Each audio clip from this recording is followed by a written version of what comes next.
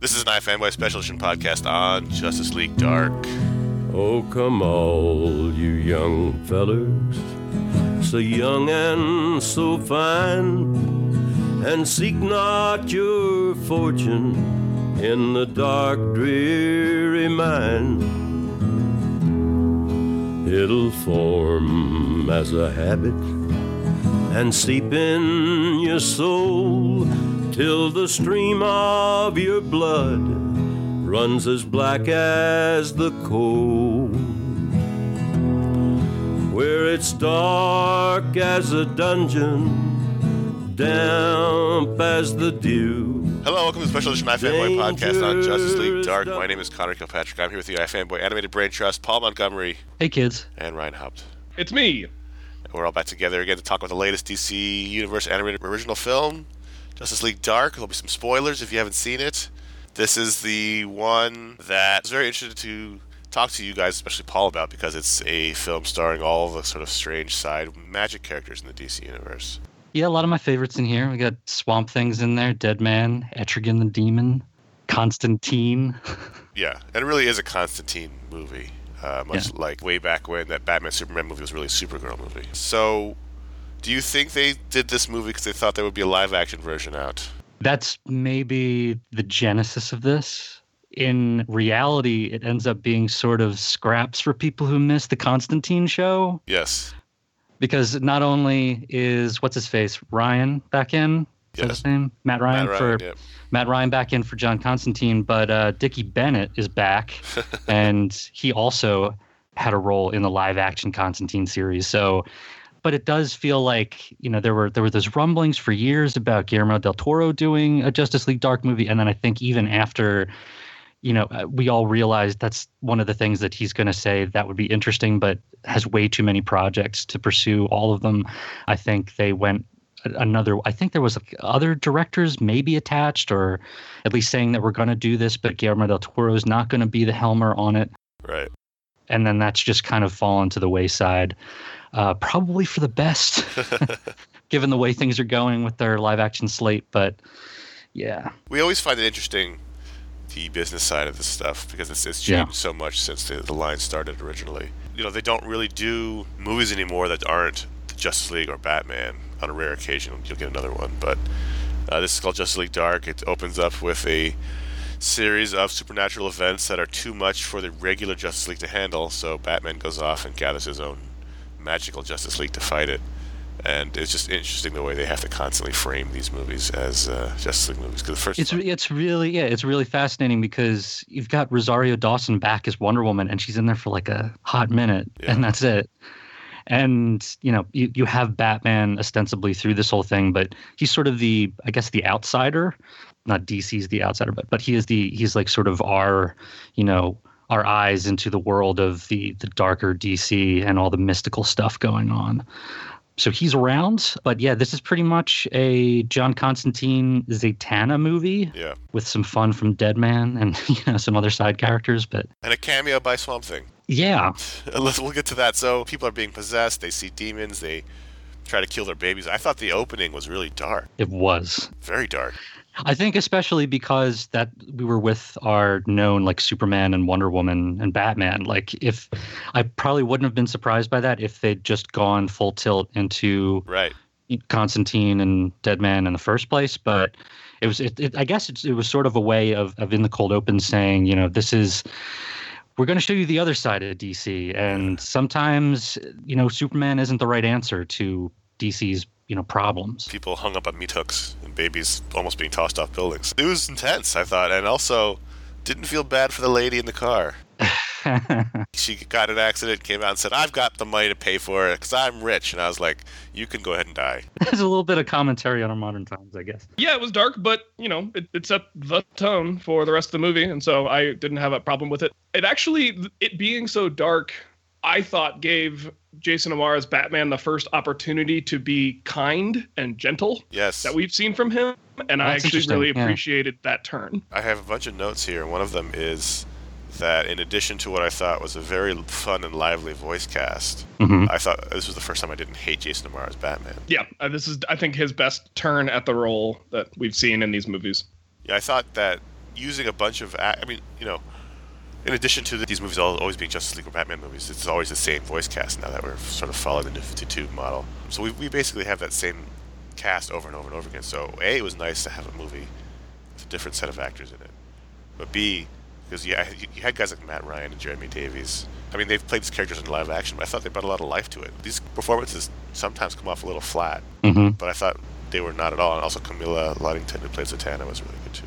Ray Chase, who was Jason Blood, and he was both Jason Blood and Etrigan, which is a nice touch. I thought it was a fun voice cast. I really liked being around these people, and I thought it's a neat cast. Camilla Luddington from Grey's Anatomy. She also is the new Tomb Raider, or at least the video game Tomb Raider, not the live action one, but yeah, those are good.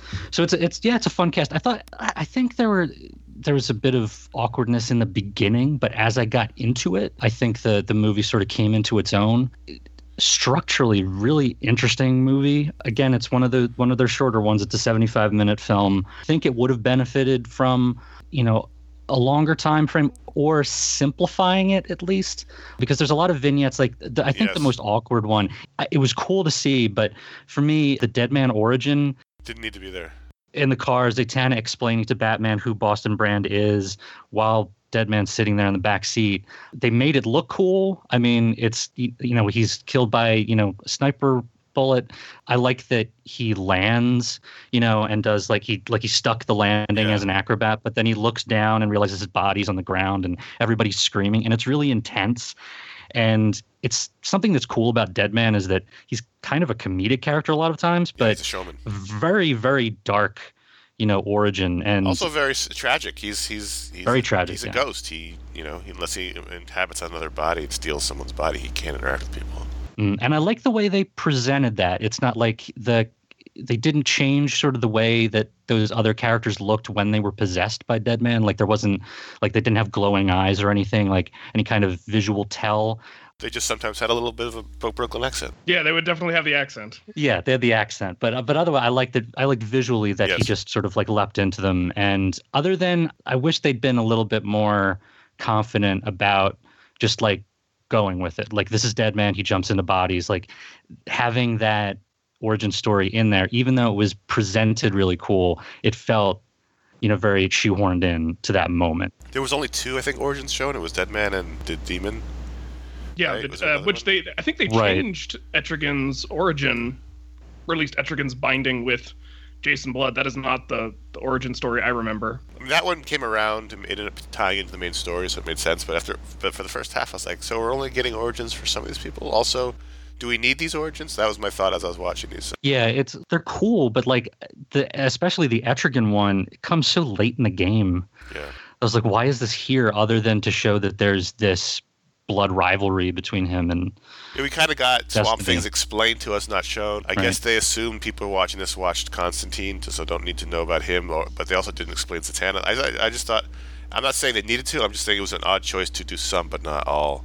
They didn't need to do all. Was Zatanna on the live action show? I didn't watch it. No, she wasn't. Okay. Sadly. She was in Smallville. She popped up, so we're beyond that. So I don't think we've seen her live action in any of the CW shows. No. What was interesting with Zatanna was, I'm assuming that she was doing backwards incantations, but I watched everything again with subtitles, and it says strange, magical language or something, which I thought was funny. It didn't actually spell them out backwards. Let's zoom out. Overall, I had some problems with it, but overall I had fun with it. This is actually one of the more enjoyable ones I found. I had a good time watching it. Yeah, and again, as it goes, I think it gains more confidence. I think the animation even gets better as you go. That Etrigan origin story we mentioned, pretty grisly. Not the best animated one. There's some awkward stuff with horses, chopping off hooves of horses. And the costuming I thought was weird. The armor didn't look like actual. I mean, I'm sure it's difficult to animate armor, but at the same time, it just looked weird. The armor didn't fit. Yeah, but by the time you get to Felix Faust, shooting around crazy magical symbols and totems and stuff, it was pretty slick looking. Really great movement and everything. The character designs are pretty good. Yeah. But Etrigan looked great. Constantine almost had the proper length coat. It was a little longer than the one on the TV show. Yeah. I had fun. I may have been because I was on cold medicine watching it, but I was really into it. And sad to see these characters go. I'd rather see another one of these films than probably another one of the Justice League films. So the whole time I was watching it, I was enjoying it, and I really legitimately couldn't tell, like, am I going to hop on the mic tomorrow and get yelled at like Assault on Arkham? Because I really wasn't sure if you guys were going to enjoy this or not. But the whole time I was like, well, I'm enjoying it, so I'm either going to have to play defense tomorrow or this is... hope that everyone else liked it too. Yeah, I think it's fun with some sort of like structural flaws, but it's all out of like ambition, though. Yes. I think it's just they bit off a little bit more than they could chew in some areas. I think it's neat to set up Constantine with the poker game with the demons, but I also kind of don't like that. Felt kind of extraneous to everything else going on. You didn't learn anything about him, really. Normally, you have a scene like that to learn something about the main hero, so later on you'll know what he'll do in a situation. And you didn't really, I thought, learn. He cheated in cards. Okay, everyone at the table was cheating at cards. Like, it wasn't like he didn't stand out in the group, other than he was more cunning than the rest of them. I guess that tells you something about those 3 demons did come back. Right. Yeah, it does. It does, continue the theme of their demons, about. But there's stuff like, I think the House of Mystery was presented pretty cool. Yes. But like, I don't know, like, what is it? Orchid character? Yeah, Orchid. I was like, I don't really. That's kind of when I saw her, I was like, oh, are they doing that? Like, that's really getting involved in stuff that you don't need to for simplicity's sake, and to make it, a love interest for Deadman is kind of, funny, but I guess they don't delve too deeply into that, so it's just kind of a curiosity. So yeah, maybe my concerns were, a little unfounded in the beginning, but yeah, as they settled in and I realized what this was and how well this team and, as you said, the ensemble really kind of embraced it, really fun. And I felt like a great sort of template for do like an animated Constantine show or like a series of these movies, I think would be really fun, because at that point you don't have to worry about the origins anymore. You can just do story and character stuff. And that's the stuff that was good in this. As you said, the demons are in the DCU. Justice League can't handle it. The Batman gathers together this team. They think it's Felix Faust. They go fight him. It turns out it's not him, and it's actually Destiny, and that's where the big battle happens, with a possessed Justice League fighting the Justice League Dark. I was, again, hopped up on cold medicine watching this movie, and I was like, wow, there's a lot of movie left for the final battle with the bad guy when they're fighting Felix Faust, because I just wasn't sharp. And I was like, well, this is interesting. What are they going to do for the last half hour? And then I didn't catch the twist, is what I'm saying, which is funny because I was all excited about Jeremy Davies being in the series, although it was funny that they didn't make the character look like the TV version. They made him look like the comic version. Yeah, even though it was the same actor. That's Matt Ryan looks like, basically both, so it's fine. That was funny. But I was so into him being there that I didn't even catch the fact that he had a ponytail, which obviously we all know means he's evil. Right. I have a couple of random notes. I was really bummed about Swamp Thing. Yeah. He doesn't show up till minute 42 of 74, and then he's there for like 3 minutes, and then he shows up as the Deus Ex Machina at the end. But I was looking forward to that. I like Swamp Thing. I thought, he's like the Hulk on the team. Oh, really? Because I think of Etrigan as more the Hulk. Etrigan, yeah. He is so unlike everyone else. Jason Blood is at least human when he's in his human form. Right. Whereas Swamp Thing's always Swamp Thing, so he's that other in the background. You just want to be left alone. Like the Hulk. Yeah, I wasn't big on his design. Like, they made him a little big, bulky, which was kind of interesting. And I was like, okay, that's something they could do to differentiate him from the other characters. But I didn't like his mouth. The character design I felt was one of the weaker ones. When it's Swamp Thing. This is a really cool design, a really cool concept. Like, go crazy with it. And even, in the New 52, we saw a lot of really interesting takes on Swamp Thing. We saw Swamp Thing with wings. Not that you have to do like a atypical version of Swamp Thing, but you can do the traditional Swamp Thing and make him more visually interesting than just a big hulking green dude with, brown shrimp. He's really hard to animate in a kind of good way. Yeah. I felt the same way you did when he first came out. I was like, oh, he's just kind of green. Then I thought, you know what? It's impossible to animate all those vines and trees, and it would look awesome. At least in this budgeted area, if it was like a full-on feature budget, maybe. But that's true. That was a kind of a bummer.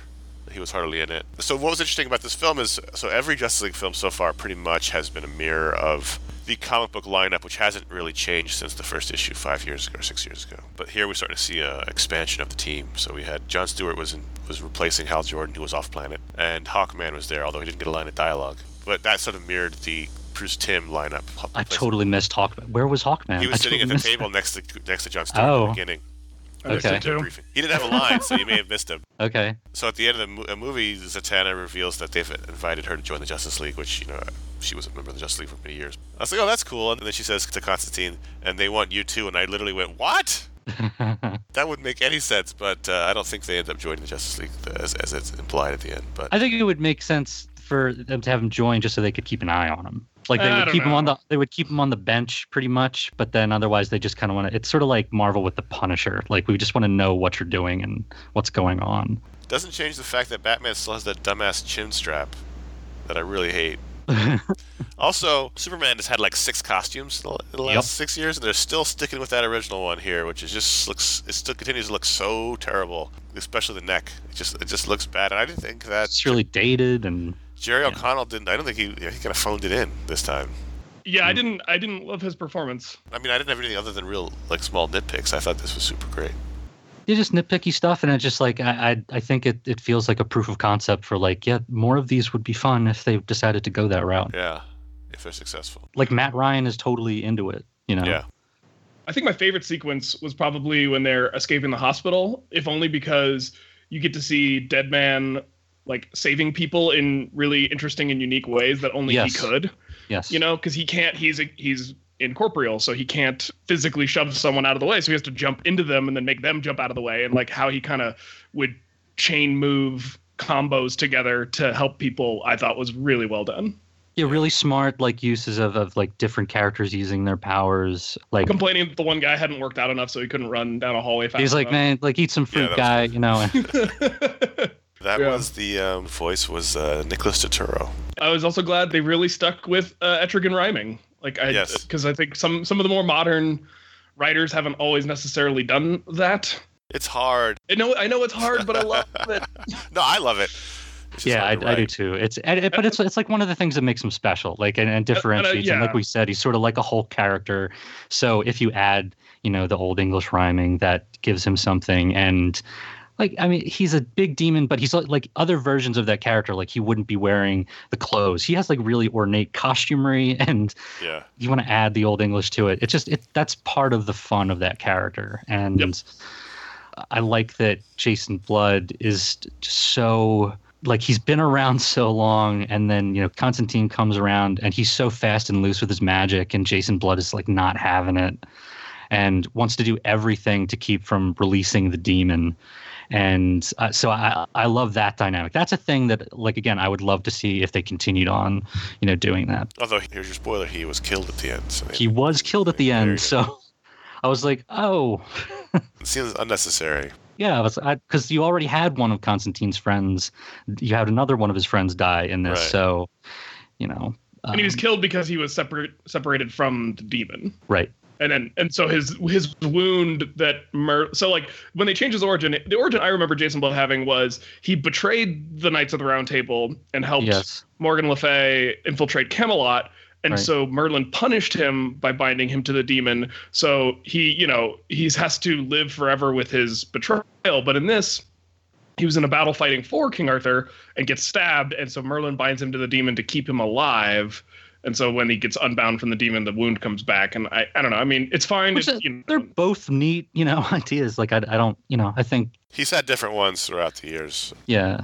I mean, like Merlin's still involved. And so, like, of everything else going on, like Merlin's in this movie. Like, there's so much in here. Like Alfred Molina is a character in this movie. He's Destiny. Yeah, he's the big bad. He's the big bad. And you could totally miss that unless you looked at because I felt he sort of like disappeared into the role, honestly. Yes. It's not a meaty role. I mean, it's a big bad, but, compared to like Felix Faust, there's a lot of character there. Yeah.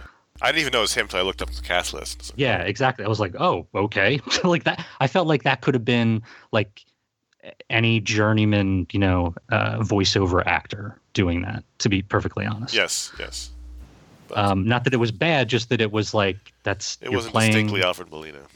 You're playing Skeletor, basically. That's kind of what you're doing. Yeah, I think this is great. If you're a fan of these magic side characters, I think you should definitely check this out. One of the better ones they've done. We haven't liked one of these really mainstreamy ones in a while. This is the best one. Yeah. And I think that was probably my favorite one since Gods and Monsters. Yes. Which was really, really good. Yeah. Yeah, I mean, Gods and Monsters are still better, but... Yeah. But I think coming into this, I feel like I had like, I don't know if it's undue prejudice towards these, but I think I was weary of it.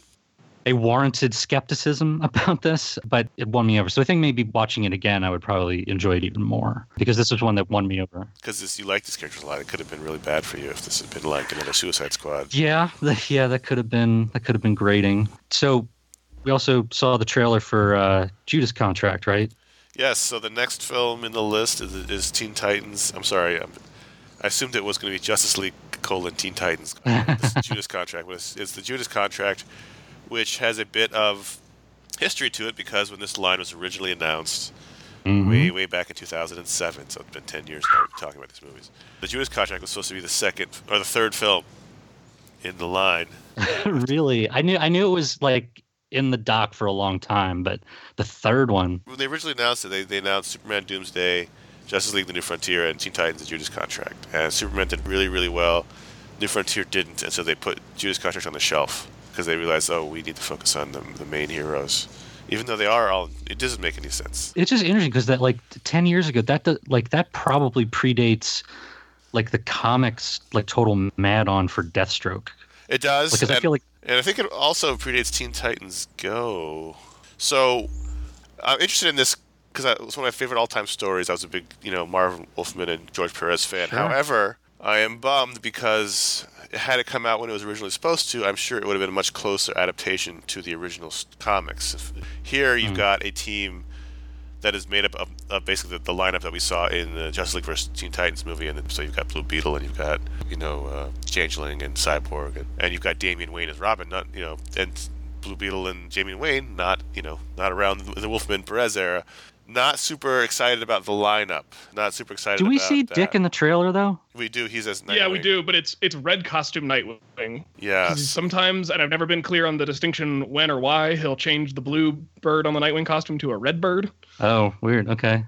Yeah. I wasn't sure if it was Dick because he didn't have his chain. Oh, right. You're right. It looked like he had his black V-neck, but he didn't have the chain, which has been one of my favorite recurring features. Like, they didn't do that just once. Like, that's been in, like, 3 different movies now. Right. Yeah, not a fan. So, I'm interested, and J.M. DeMatteis, who did this plot for this Justice League Dark movie, wrote the script for the next one. That's good. But then again, he also did Justice League vs. Teen Titans, which I didn't really like. There were moments in that. Yeah, there were moments. That had its moments. Like, they did some Teen Titan-y stuff. I'm just not looking forward to a Teen Titans Go version of this story.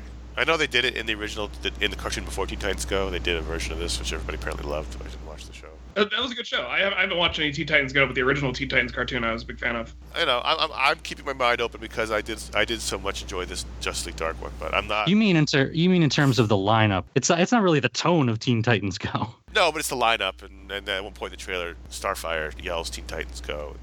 It just continues to bum me out that these old stories are getting completely redone. Right, because they have to because now they want everything to take place in a continuity as opposed to just telling good standalone stories. So you don't have. I didn't see Raven in there. Well, Raven was in the Teen Titans. Oh, she is in there. She's in there. I didn't see Jericho though. I mean, I'm sure they're in there, but it's just, to me, as a big fan of those old books, it's a bummer to not have seen this when it was supposed to come out 10 years ago in a different form. This movie will feature one of the last performances of Miguel Ferrer as Deathstroke. Oh wow! Yeah, when he passed away, I was looking on his IMDb page because it was like that guy was in everything, and I remember him way back from Disney movie Blank Check, Preston Waters. He was the big bad guy in that, and I was like, man, this guy played a lot of DC villains. Yes.